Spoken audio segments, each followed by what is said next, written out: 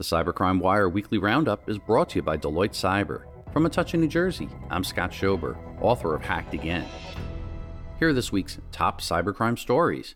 Highly confidential documents from 14 United Kingdom schools have been leaked online by hackers. The documents include children's special education needs information, child passport scans, staff pay scales, and contract details stolen in 2022.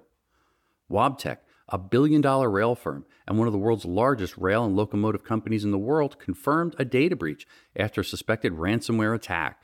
The Housing Authority of the City of Los Angeles, who provides affordable housing to more than 19,000 low-income families across Los Angeles, has confirmed it's investigating a cyber incident, likely a ransomware attack, shortly after Lockbit ransomware gang claimed responsibility.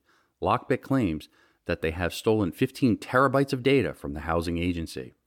Monarch, a healthcare provider based in North Carolina, filed notice of a data breach with the Massachusetts Attorney General as well as the U.S. Department of Health and Human Services Office for Civil Rights after a ransomware attack resulted in confidential patient information being exposed to an unauthorized party.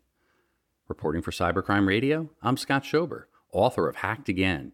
This weekly roundup of the Cybercrime Wire is brought to you by Deloitte Cyber, a worldwide leader in cybersecurity consulting.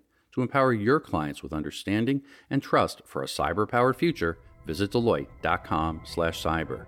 For more breaking news, visit cybercrimewire.com.